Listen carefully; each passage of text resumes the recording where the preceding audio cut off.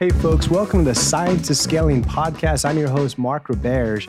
Today we talk with Stevie Case, the CRO of Vanta. Stevie had a great career running mid-market sales at Twilio. And about a year ago, came onto this great company called Vanta to help them drive into the next phase of growth. The thing we're going to dive into today is something called ankle biters. If you are an entrepreneur that experiences ankle biters, congratulations. You have graduated into the next phase of compliments. You have created a company and a category that is successful. So successful that the competition comes in, that they get funding, that they copy your product, that they sell it for half the price. Some of you might be shaking your head yes, and it's a pain, but it's a compliment. That's definitely happened for Vanta and for Stevie, and she's got one of the best stories I've heard on how to offset and mitigate against those ankle biters.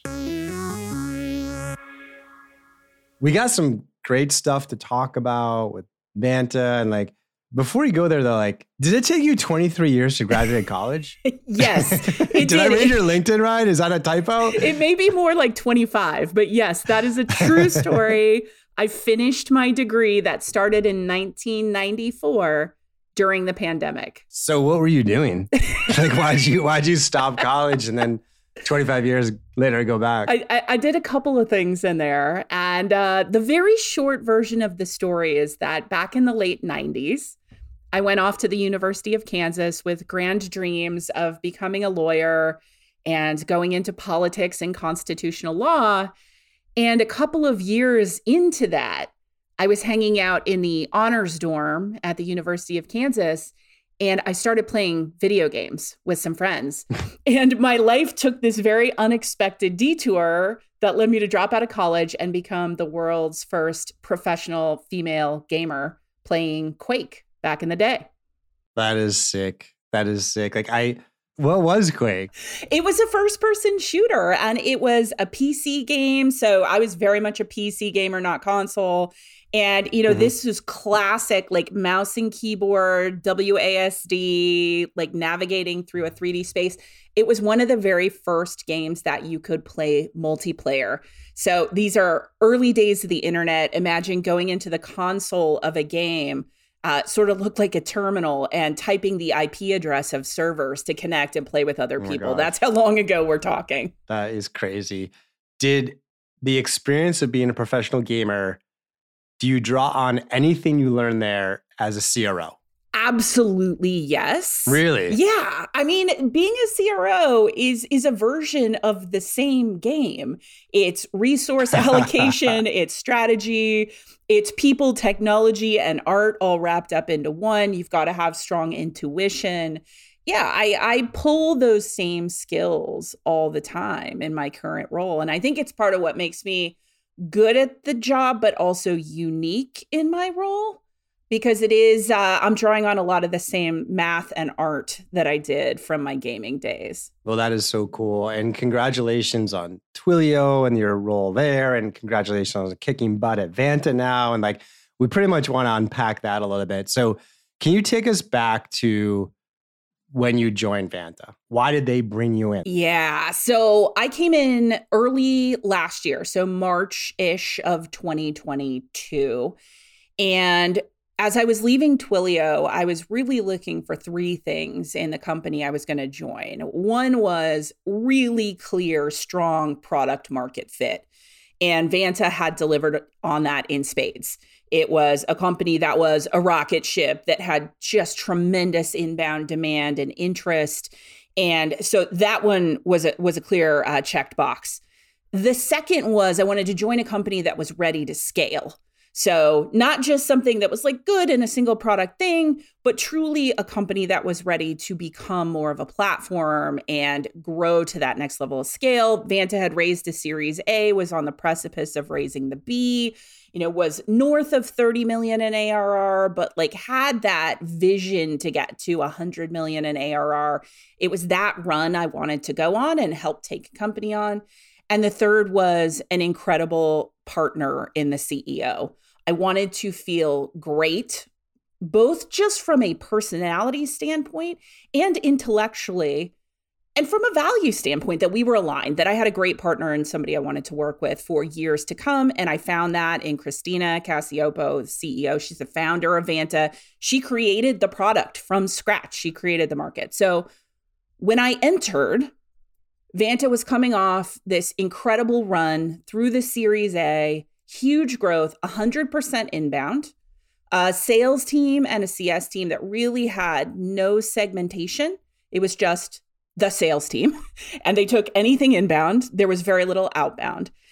And a couple of things had changed over the 6 months that led into my joining.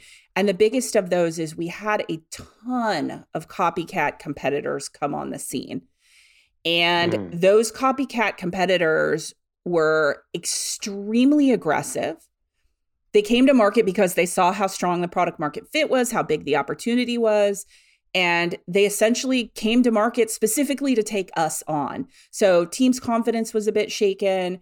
We had folks on the scene with really strong marketing, trying to make a lot of noise and really trying to come and undercut us on price and just win logos at any cost. And it was a real moment for the team to figure things out. It's a compliment to what you all did.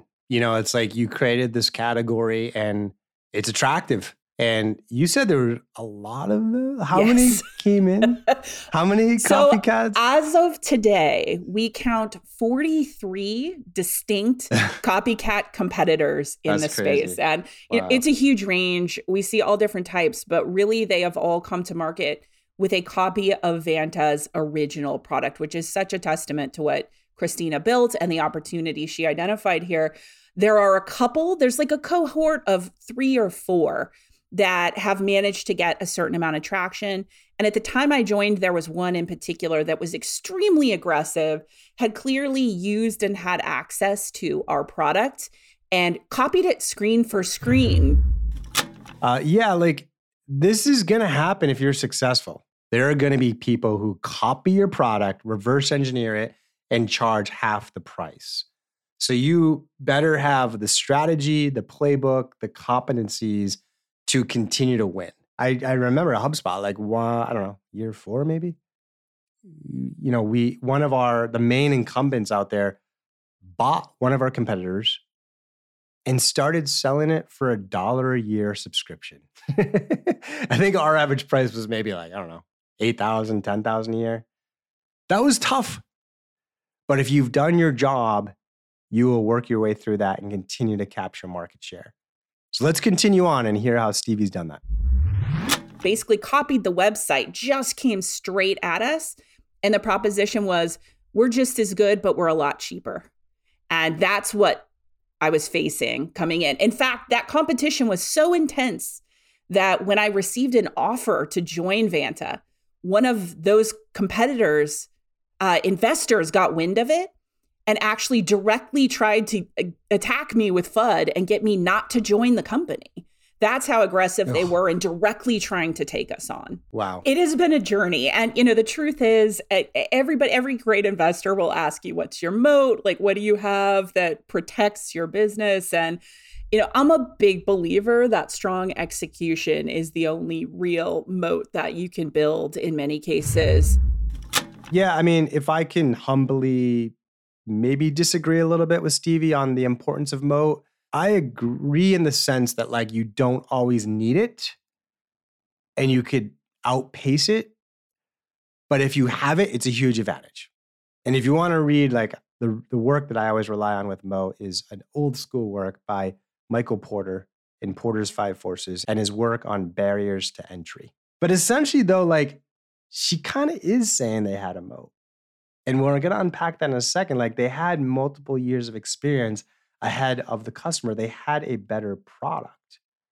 And so the moat test that I encourage entrepreneurs to think about is, this is a great idea and you've had good traction. But what if 5 amazing engineers from Google quit, got a $10 million term sheet from Sequoia, and copied your product and sold it for half the price? Why do you still win? That's the moat test. It's not like, oh, we have this particular feature. Then it's like, well, how long would it take them to build that feature? I don't know, 3 months. Okay, well, that's not a sustainable moat. So just think about that a little. And we hear specifically with Stevie and Vanta on how they leaned into that. Let's get back to her. And so this has been a journey that we are still on. And the first move really was starting to rebuild confidence. And so there are a lot of tactical things you can do to rebuild confidence on the team. But the truth is, when you have a sales team, confidence matters. They have to truly believe that they're bringing to market the best product. And that's one of the first things we did was, okay, let's do some education. We had to overcome this idea that the right thing to do with ankle biters is to ignore them. We had ignored them for several months. And it's good in theory because you don't want to become distracted. You don't want to be pulled off the path by these ankle biters. But in ignoring them, we allowed them to get a foothold they never should have had, because the truth was we did have the best product. We did have a multi-year lead. We were the most innovative. And when we ignored them, we allowed them to redefine our story for us in a way that wasn't true and to outmarket us at that point. And that was a huge mistake. So rebuild confidence was number one. Does a customer care about a multi-year lead, or was that more just you're all confidence? There's a story in there that your team has to tell to customers. And the answer is customers should care. They won't unless you explain to them why it matters. And in our case, it mattered because many of our customers use our platform at Vanta to become compliant. Often that's to become compliant with standards like SOC 2 or ISO 27001. That's not a one-time event. It is a multi-year journey that evolves. It's this security maturity journey that we help our customers go on. And at Vanta, we had been at that for several years, so we knew what year 2 looked like for our customers. We knew what year 3 looked like, and that helped define what we built so we could help our customers avoid those pitfalls at the beginning of that journey of becoming secure and compliant. Our competitors didn't even know what year 2 and year 3 looked like, so they couldn't build for it. So while they had at the time what looked like a flashier UI and, a nice splashy marketing website, the truth was deep down in the weeds of the product, we knew we had built to help our customers be more successful. It is shockingly hard to convince buyers, even when you have the better product. And we faced that problem because a lot of these competitors came on the scene. They had great marketing. To your point, they had a flashy demo. They really cherry-picked proof points that made it look like they were growing much faster than they really were. The thing we finally landed on that worked was a handheld trial guided by our SEs, where we allowed prospects to do a 7-day try it before you buy it with 3 SE-driven check-ins. So one of the things we knew is that a lot of these competitors did not have the ability to do a trial at all. So they had technical blockers. And we used that to sow FUD to say, if they won't let you try their product, what are they actually hiding? It's all sizzle, but there's no meat. And then 2, if they did, in the rare case, let them do a trial, they would see, because they spent more time, the depth of product. They would see the quality was better with Vanta. So that move doubled our win rate. So when we run a trial, we went from about a 35 to 40% win rate, depending on the month, to more like a 70 to 80% win rate. And wow, that was a game changer for us. It also started to address that issue on our team of confidence, because then they saw when prospects actually try the product, they also tell us ours is better. And so it was this like, oh, I guess it really is better. Like we believe now because the prospects are telling us. That was a key inflection point. This is a key point to highlight for a variety of reasons. First, you might have the easiest to use product. You might have the best product, but it's really hard for the customer or buyer to understand that if you're only relying on a demo. Even though you out-engineered them, they can out-demo you. And relying on a trial really helps to mitigate that risk and align your sales process with your strength, whether that's ease of use, best product, best design, whatever. Stevie does a great job here. The other thing that I want to highlight is how well she and her team are executing the trial. All too often, salespeople think, I put the buyer in the trial. The product's going to sell itself. It doesn't work that way. Before you put them in the trial, you need to define success. Yeah, we can do a 7-day trial, but what is it that you will see after the 7 days that will make you buy this product? And do I have your commitment? That's a key scaffolding around the trial experience.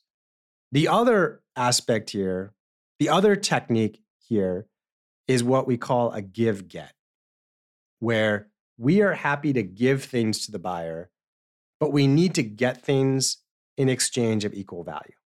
A 7-day trial with all these sales engineers is a big give. The get I could ask back is, do I have access to your CFO to go through an ROI presentation after?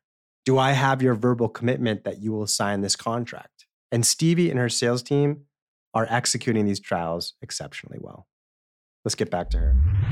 Step 2 was the move to a value-based sale. So coming in to Vanta, the sale itself, there wasn't really a methodology in place. The conversation, because there had been so much demand and such product market fit, generally when prospects were coming inbound, it was sort of like, Vanta, do you do what I think you do? Yes, great, let's go. And it was a quick, lots of one-call close, very short sales cycle. We really didn't have to do a lot of objection handling until all these other players came on the market and we grew in size. When that dynamic changed, we had to up our game. So I took the team through what is an ongoing journey from no methodology and a very feature function-based conversation towards MedPick for deeper discovery. We were moving off of very basic BANT. And we found that like the ability to have that value conversation with our customers and prospects is now another differentiator and a thing that sets us apart from the competition, who are lots of sizzle, but very basic discovery, not a value-based sale today. Before that exercise, it was incredibly simplistic. And I think if you would have asked many folks on the team, it would be, why do companies come to Vanta? And the answer would be, well, it's to complete the SOC 2 process and get that SOC 2 report at the end. But that's not really the why. And what we had to challenge ourselves to do in that room, and it was shockingly hard, was to get to the root of, why do they care about SOC 2? What are they really trying to achieve? And at the heart of that, there are really only a few things that businesses care about: grow revenue, reduce costs, and reduce risk. And so as a team, we spent 3 days locked in a room talking about connecting those dots of, if a founder comes to us and they are pursuing SOC 2, are they doing it mainly because they want to grow revenue? Yes. What does that look like? And who's asking them to prove they're SOC 2 compliant? Why does that person care if our customer is SOC 2 compliant? So we had to get to the heart of that. And then it's, how do they measure it? What does that mean? So if they complete that process and they pass the SOC 2 audit, what is it going to do for their business? Well, it means they can probably sign enterprise customers now. And if they complete ISO 27001, it probably means they can expand internationally and do business outside of the US. So it was about then quantifying that. What did it mean in terms of ROI? And then what customer case studies and stories do we have to explain how we've done that for other businesses? So we had to get out of that very tactical, like, oh, well, they're coming to us for SOC 2, into the world of, what does that really do for them? Why do they care? That's fantastic. And I'm trying to as we translate that into actually the frontline conversations, can you try to summarize and what the first 90 seconds to 2 minutes of the first sales meeting sounded like before you came in? Yeah. And then what did the first 90 seconds or 2 minutes sound like after you got the team kind of along the lines of where you wanted them to be. Yeah. The conversation before was much more facts and figures. Forecast was purely numbers. It was this week, we're going to close $200,000 and my level of confidence is 60%. And it was very, very focused on what we thought we were going to bring in. And then what you see from that, and this is very typical, is it becomes completely unpredictable. So, you're calling numbers, but like your confidence is all over the place. You see numbers slip, you see deals push. Nobody can really nail down why. So moving that into this value-based framework with deeper inspection, it becomes much more deal specific with a focus on compelling events. So the conversation is now, yes, here's the number I'm calling for the week. We've got more nuance in that. Here's what I can commit to. Here's my outside best case, and here's my most likely forecast. This happens a lot for ultra successful companies. She's talking about they had all these inbound leads. They did a pretty surface level demo that probably wouldn't score high in the generic efficiency scoring of a sales team, and yet they were crushing it. Many people would frame that as like order taking. And that's great. If you can get yourself order taking, you've done a great job with your product, with your strategy. But almost always it runs out at some point. And whether it's the competition's coming in, something changes in the product, something changes in the macro conditions, whatever it is. And this certainly changed for Vanta. And that forces us to become a better sales team. She's also talking about MedPick and BANT. And just so you have a definition there, you can look these things up, but MedPick they're both sales qualifying matrices. They are a cheat sheet for a seller to make sure they're gathering all the information and to score how likely this person is to buy based on this criteria. So BANT stands for budget, authority, need, timing. To Stevie's point, simple. I think it's fine for like transactional, MQL driven, mid-market, inside sales.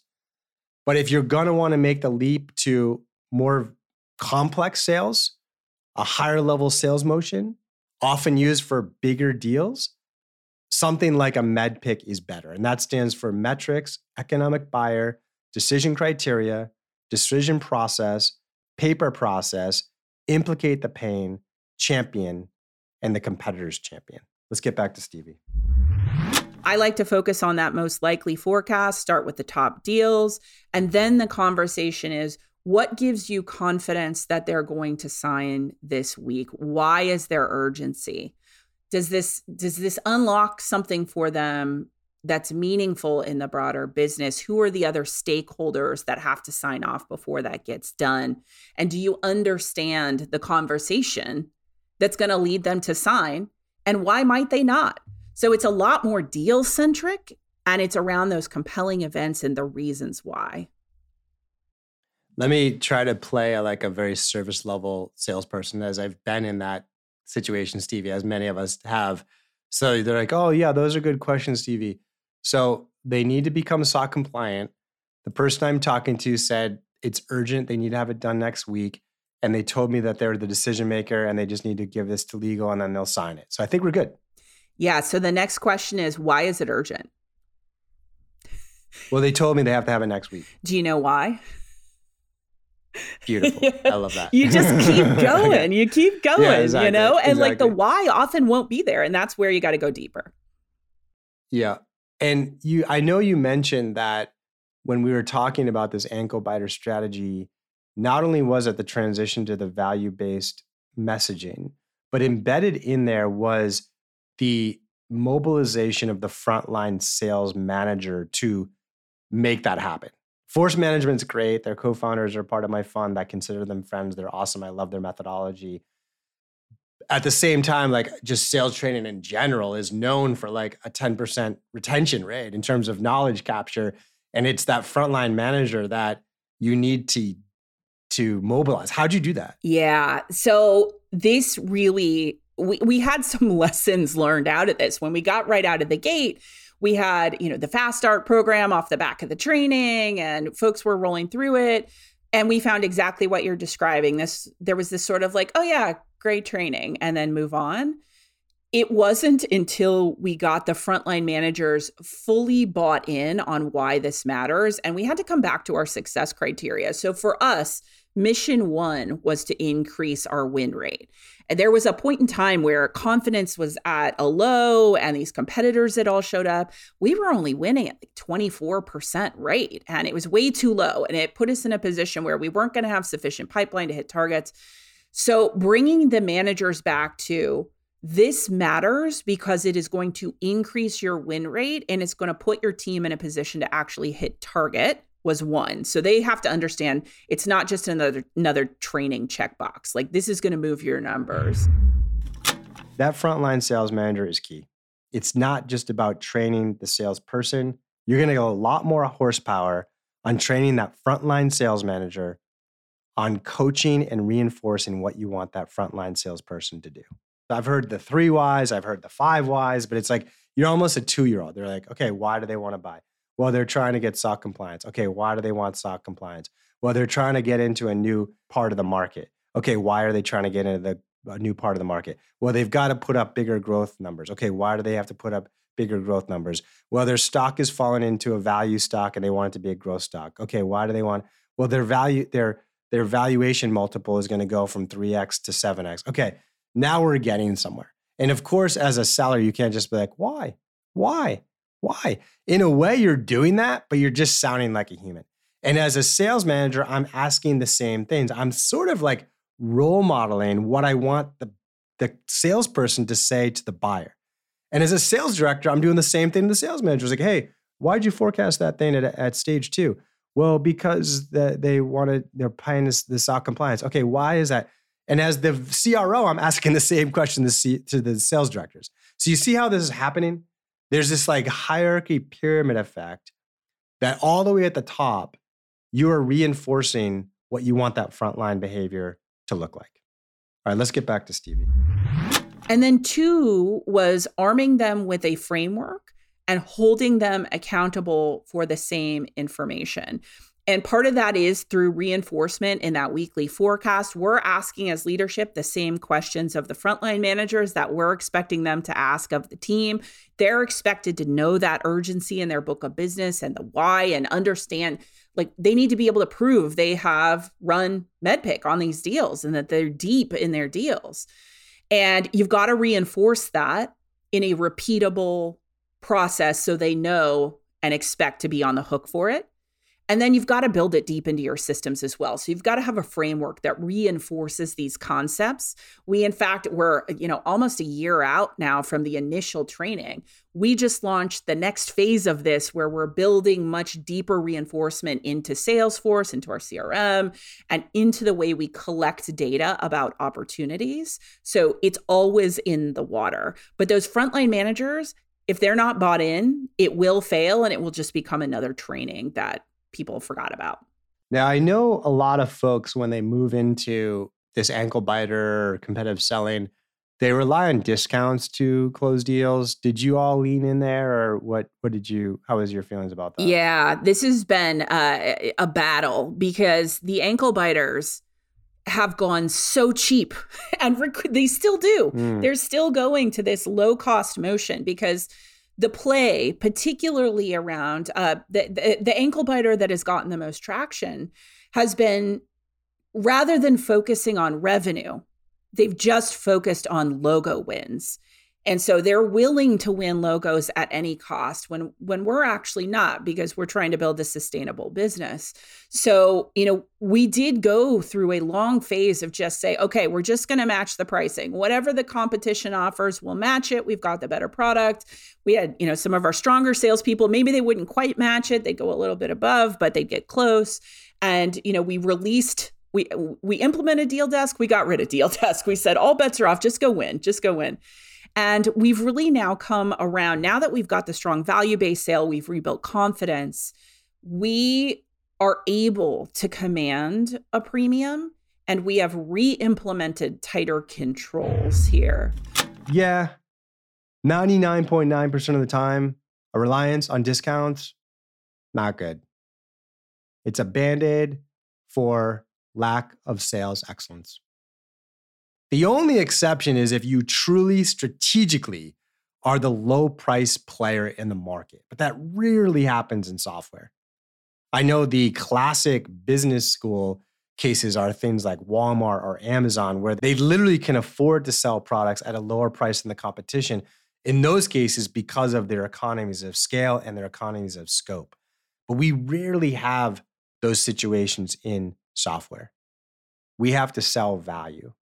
And reliance on discounting is a symbol of weakness. Good for Stevie for moving them away from that. Let's get back to her.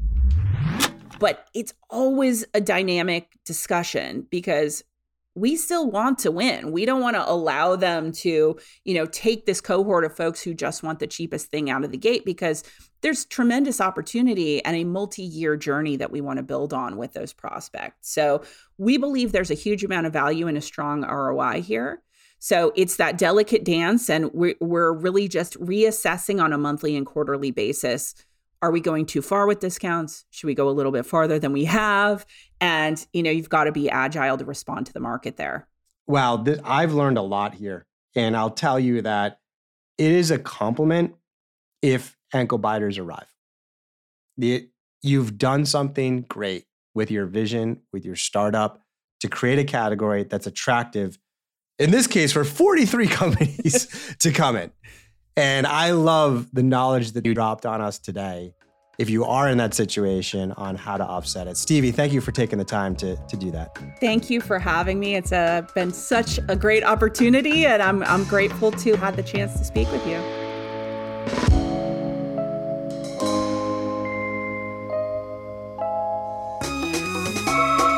Today's episode was written and produced by Matthew Brown. Our show is edited by Pizza Shark Productions. Big thanks to HubSpot for Startups and to the HubSpot Podcast Network for keeping the audio on. Hey, also, we're a new show, so if you like what you hear, or if you hate what you hear, leave us a rating and review over on your favorite podcast player. I love the feedback. Also, check out Stage 2 Capital. We're the first VC firm run and backed by over 500 CROs, CMOs, CCOs. So if you're an entrepreneur looking to scale your business, check out stage2.capital. All right, that's it for today. I'm Mark Robert. See you next week.